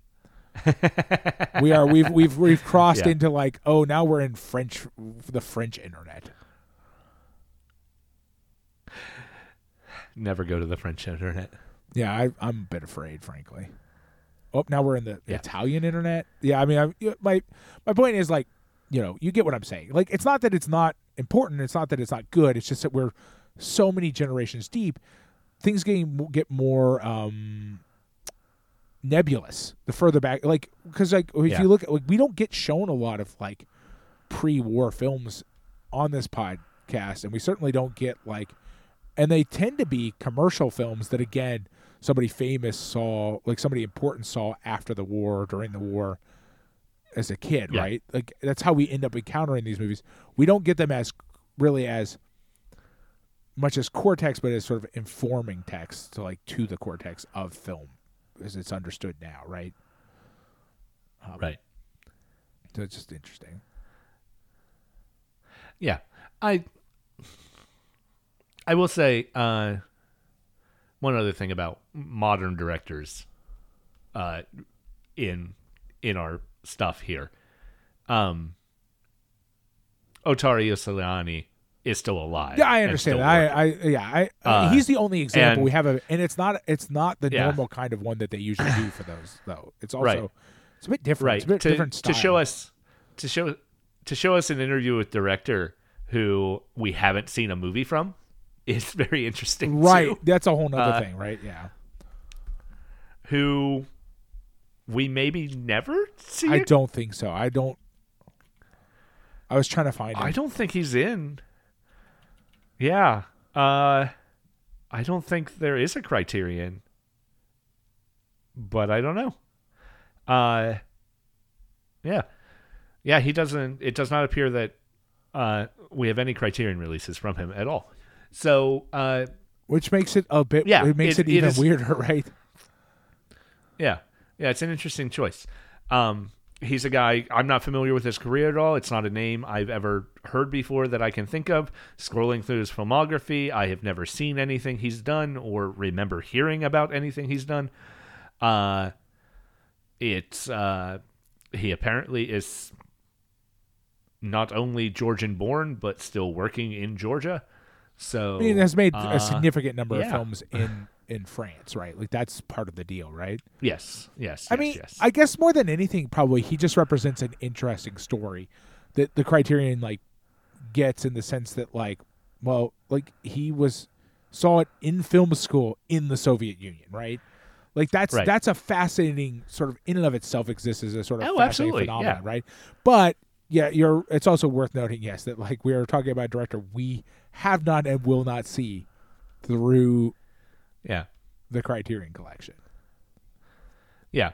Now, I feel like occasionally the Criterion Collection has given us X director talks about a movie as a preliminary introduction to that director, who they will later, they've brought them in for this to establish a relationship with them. Right, but this was a decade ago. More than a decade ago. It was a decade ago. Yeah. I will say, given his age in that interview, that was probably, I don't remember what the credits said, but that was probably recorded for this release. It was 1990. It was filmed in 1990. Oh, that was 1990. So I think it's probably on that DVD or whatever that. So that was even for that for the initial. Yeah, what interesting. The fuck is the word? Why can't I remember the word? What do you do to film when you fix it? Like refurbishment. That's Restoration. not it. Restoration. Thank you. There you I guess he is 90 years old, so 40 years ago, he still looked kind of like an old man to me. Right? Yeah, yeah, absolutely. So like he's it. I think it's just a thing that the people who made that restoration thought was interesting and created. Yeah, and then the Criterion Channel just sort of inherits that as part of their release, right? As they do. Like we've encountered this many times. Oftentimes, what we're watching when we watch the Criterion Collection version is a re-release of a version that was packaged by somebody else. Yeah, a decade before. At least right? stuff that was At least sometimes stuff they that add we new recorded stuff, but it oftentimes is a just sort of repackaging of like something Janus Films made or somebody else, right? Or like the French Film Institute or something like that made. IFC Films sometimes, it's whatever. But yeah, it's just fascinating that like no new, because like when we've watched movies that were restored and stuff that recently, oftentimes we get directors. Criterion goes out and hunts down like at least one of their sort of stable of directors that they know that they can call on for like sound bites to like record a 5-minute interview, even if 10-minute interview.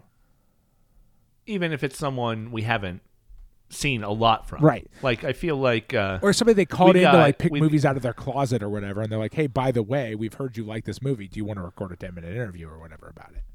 Yeah. And they say I feel like we've got an Olivier Assayas film coming up, so he's on my mind. But I feel like we've seen only one movie from him, but we've seen him talk about movies in bonus features. Yeah, it's because it's a thing they do, right? They've got a whole industry going of like they call people into their offices. They have them pick movies out of the weird closet. Which always, like, I understand it doesn't. It's got to be a big closet to have all the movies, but it always makes me looks so claustrophobic to me. Every time I see somebody in there, I'm like, this feels like somebody like essentially shoving me in this closet and be like, pick 10 movies. I'd be like pounding, like, let me out of here. Why are you doing this to me? Like, why are the walls made of movies? But like, well, that's because to us the Criterion Collection is a prison. Right, it's a bird which we'll never escape. It's not actually a thing we've engaged with in a positive way. But like, I'm gonna go to hell, and my torture will just be being surrounded by like film. It's what's gonna happen. Like, but no, like it's I don't know it you would think that there's somebody they called in they could ask, but like it just doesn't seem like that exists. It's like this release is from like it's probably like we're like in the 2010s, right? At this point, basically in the Criterion channel. Like they've been doing this for a decade already, because we've been doing this for a decade and we've just been moving a pace essentially. Right. Yeah. To that regard, it is fascinating that there's nothing new. Yeah, there's just nothing new. Disc. It's just I feel like it's just like, hey, we bought the rights to this DVD that we found that like was released by this other company in 1990. Yeah. Are we going to add anything to it? Nope. Fucking pack it up. Let's go. Ship it out. Yeah. It's good enough. It's got what it needs. It's Garmon's restoration from 20 years prior. Right. If you're right on the date for that interview, I am for sure, because I thought he died. Bonus stuff. Because the way they do the closing title screen of it, the closing title screen of it is like, this interview was conducted at this time at this place. It was like October of 1990 or something like that. October of 19 and like between 1990 and 1991, October of 1991, it was recorded. And the way Plex works, it does this thing. It wants to be like Netflix now or whatever, and it throws the video up into the corner when it's like almost done, but the text was still showing up on screen, so it got really small, and I had to watch it like 4 times because I was like, the way it was phrased in the subtitles seemed like maybe he died, because it seemed like they were setting it up for like this was recorded in the fall of 1990 into the fall of 1991, right? And then like they're like the end of the sentence before it switched title screens was like right before, and I was like, oh shit, and it got really small, and I couldn't read it, and I had to watch it like 4 times to be able to figure out that he didn't die. That it's just like before the release of this other film or something like that. I was like, oh, okay, I see. fine. I see. Oh, maybe right before the fall of the Soviet Union. No, it was he not. lived in Didn't even Soviet mention Georgia. the Soviet Union. So- It didn't even mention the Soviet because he was in France at the time. He's speaking French. That is true. At that yes. time, yeah. So it just freaked me out to the point where I had to watch it like 4 times, and Plex kept doing it. I'm like, God damn it, Plex! I just want to know that this man is not dead. I guess I could have just gone to Wikipedia because like it clearly tells me he's not dead. So I don't know. Yeah, even Le Voyage de l'Atalante, the film restoration documentary, It's probably from the 1990s. is from 2001. Oh, 2001. Yeah. Yeah, So it's from 2001. So that's 10 years. Oh man, I keep saying we're actually. I'm Yeah, sorry, 10. I keep fucking this up. We're We 2 said- decades after. We both said. Right, we're 2 'Cause it's decades the- after the 1990 restoration. It's We're well 2 because decades there's after. there's a 2001 film release. There's like a DVD release in Right. 2001. Well, that is the That is the 1990s that's the second version, restoration. right? So the 1990 version came out, and generally people did not like what happened. So in 2001, they brought in Luce Vigo, his daughter, and someone else to do another remaster. Right. And that's the That's what we 2001 have, release. and that's is what we're probably Criterion actually then puts watching. out in about 2011. Right. So Still a decade later. So even that's 10 years prior. But right? many yeah. of the interviews seem to be right. like timed with that first That's- restoration in 1990. Right. The interview with that director. Obviously, the Rohmer Truffaut thing is from the 60s. Right. The 90-minute French television episode that we watched is from 1964. So yeah, it's okay. You said that it ended in 1990 is what that said.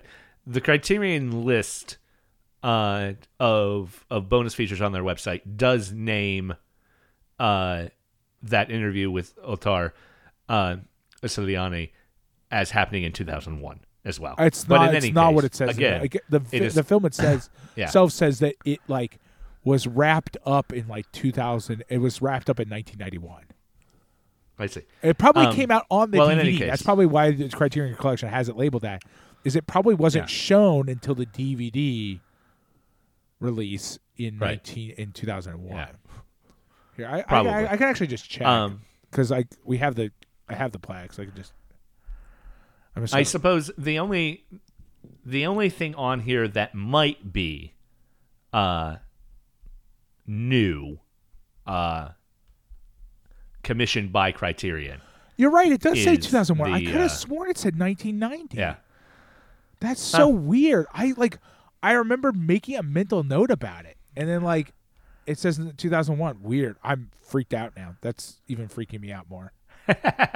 Like my just a complete. Well, in any I could have case. sworn it said 1990. Oh well, doesn't matter. But The it's one still a thing decade old. Criterion seems to have commissioned for the DVD for their release of this is that Michael Gondry 1-minute animated tribute to Jean Vigo. so they do have Michael Gondry in here from 2011. Well, he also made it's very short. Right, but they also made he also made the cover art. Right. But then yes, he does the cover art again, too. it's the cover art he made is this is like a real rabbit hole, but the cover art he made is the cover art on the 2001 DVD release. I think. I'll go back. Wikipedia has it. Like it just says on the Wikipedia thing. I've actually closed the Wikipedia. I clicked on a link and it followed it through. So now I have to go back. But that very interesting cover. Yeah, by Michael Gondry. 1990 re-release poster by Michael Gondry. Sorry, it's the poster.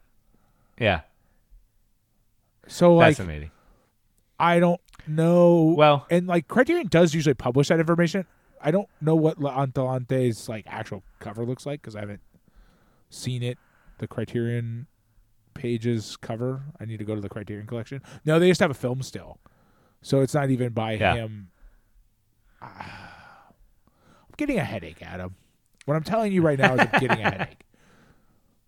Well, also on the Criterion Channel is a work by Lynn Sachs from 2021 called Epistolary Letter to Jean Vigo. It's a 5-minute short.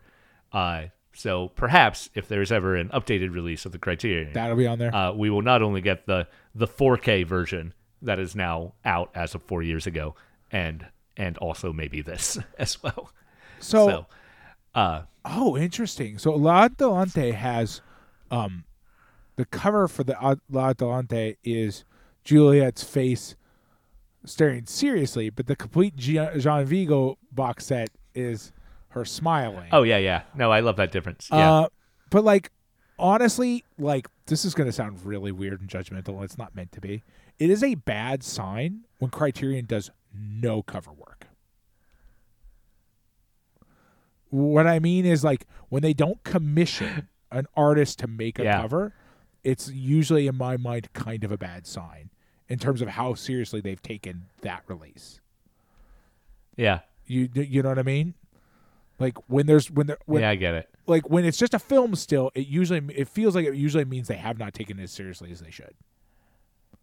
Not that it's not a good film, they just haven't taken it as seriously as they should. So I think that's fair. Yeah, I don't know. Yeah.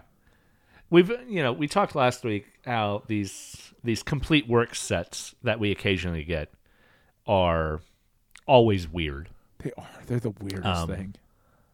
Yeah. Obviously, this one is at least less material than it normally is, considering he died young and only made one feature. But even, the John Cassavetes complete works set, which wasn't even complete works. It was 5 films by Cassavetes because there were other Cassavetes outside of that set that we've seen. Right. But that at least had a documentary particularly about Cassavetes, contextualizing his career. Even what we have here is not necessarily that. No, the closest thing we have is that the documentary of the crew and like we have actors from La Atalante kind of talking about his life. We have the source material for a documentary about his career. You're right, exactly. We don't actually have that documentary, right? Yeah. Which is fine, whatever. But yeah, it's always weird when Criterion, gives us everything from someone all at once. And then nothing ever again. Obviously with Vigo, it's a little different because there is nothing else, right? Well, right. Well, and that's what I'm kind of wondering is like, are we just looking at a sort of dearth of like just Jean Vigo? I know obviously there's not a lot from him, so we're never going to get another DVD of Jean Vigo. Okay. Like straight up, because this is literally everything as far as his works are concerned. But like one also finds themselves saying that, like, I find myself saying like, but like, is this like all the material that exists about him as far as like filmed material? Like, are there other documentaries? Are there other works that have been made to talk about him that just we're not getting? Or is this like they've just basically scoured the world and said like, well, this is what we've got. We're not going to make anything new, so this is the sum total of everything. Is also very like I don't know. It's just the thing. It's weird. It freaks me out a little bit. Yeah. Yeah. Well, I'm still happy to have watched it. Yeah, me too. I am too. I didn't like so much of this. Is all amazing. This talk is still dodging around the fact that like it's a good movie. It's interesting. It is avant-garde. It's fascinating that like the sort of like where he went with such a basic, boring story to work with. Yeah. And Truffaut gets into this a little bit, but I think it's fascinating to imagine where he could have gone. Obviously, the flip side is the conditions of his death were material issues with his life, right? Right. So for him to have survived would have meant a dramatic change to who he was in a way. Right. And like Truffaut does dig into this idea. It's like Truffaut starts like does a sort of dangerous thing where he's like, well, would he have done this? Or he could have done this. Or he could have done this. And it's like, yeah, like people's lives are unknowable if they don't exist. Like it could spiral in any direction. Like who knows if like anything he produced after this would have been worth a damn. I mean, we can guess that probably it would have been, right? Because of the kind of person he seemingly was. But how much of who he was informed by the fact that he knew he was going to die is a thing we talked about. Probably a lot. Yeah. It's safe to say. Yeah. We need to draw this one to a close. I want to end on this last bit of fun trivia from this movie. The barge that they shot on, they rented, was named Louis the 16th. And if that's not itself a political choice, right, by Jean Vigo, just wonderful.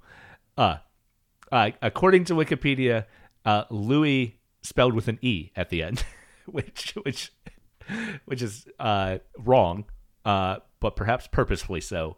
Not necessarily a mistake of whatever they're citing. But if the boat was actually purposefully misspelled Louis the 16th name, just extra funny. Yeah. If that's why it's spelled like that. But anyway, we've been talking about the Complete Jean Vigo, part 2 of the box set of his work, particularly La Atalante from 1934.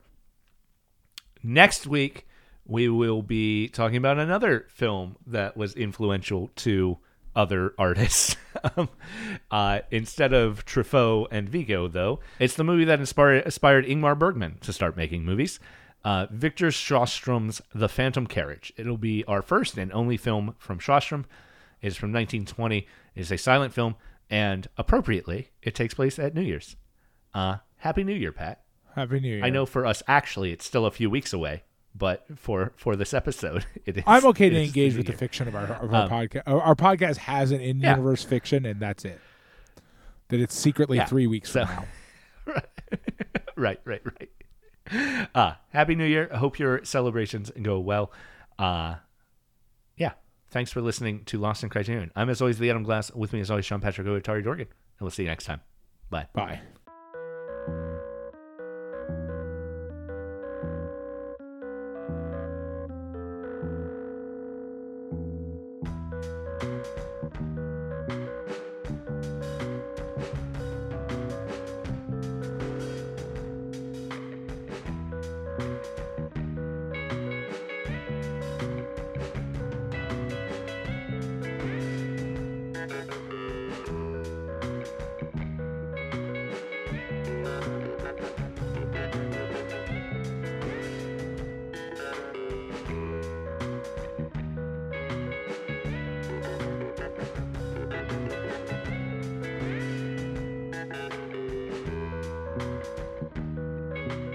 You've been listening to Lost in Criterion with co-hosts The Adam Glass and John Patrick Otari Dorgan.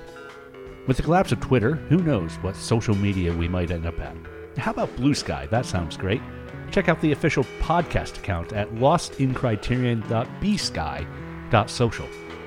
Jonathan Hape does our music, and you can check out more of his work at jonathan-hape.com or on any music streaming service. And you probably should. He's pretty good. A big thanks to everyone who supports us on Patreon. You can join their ranks at patreon.com/lostincriterion. And hey, thank you for listening.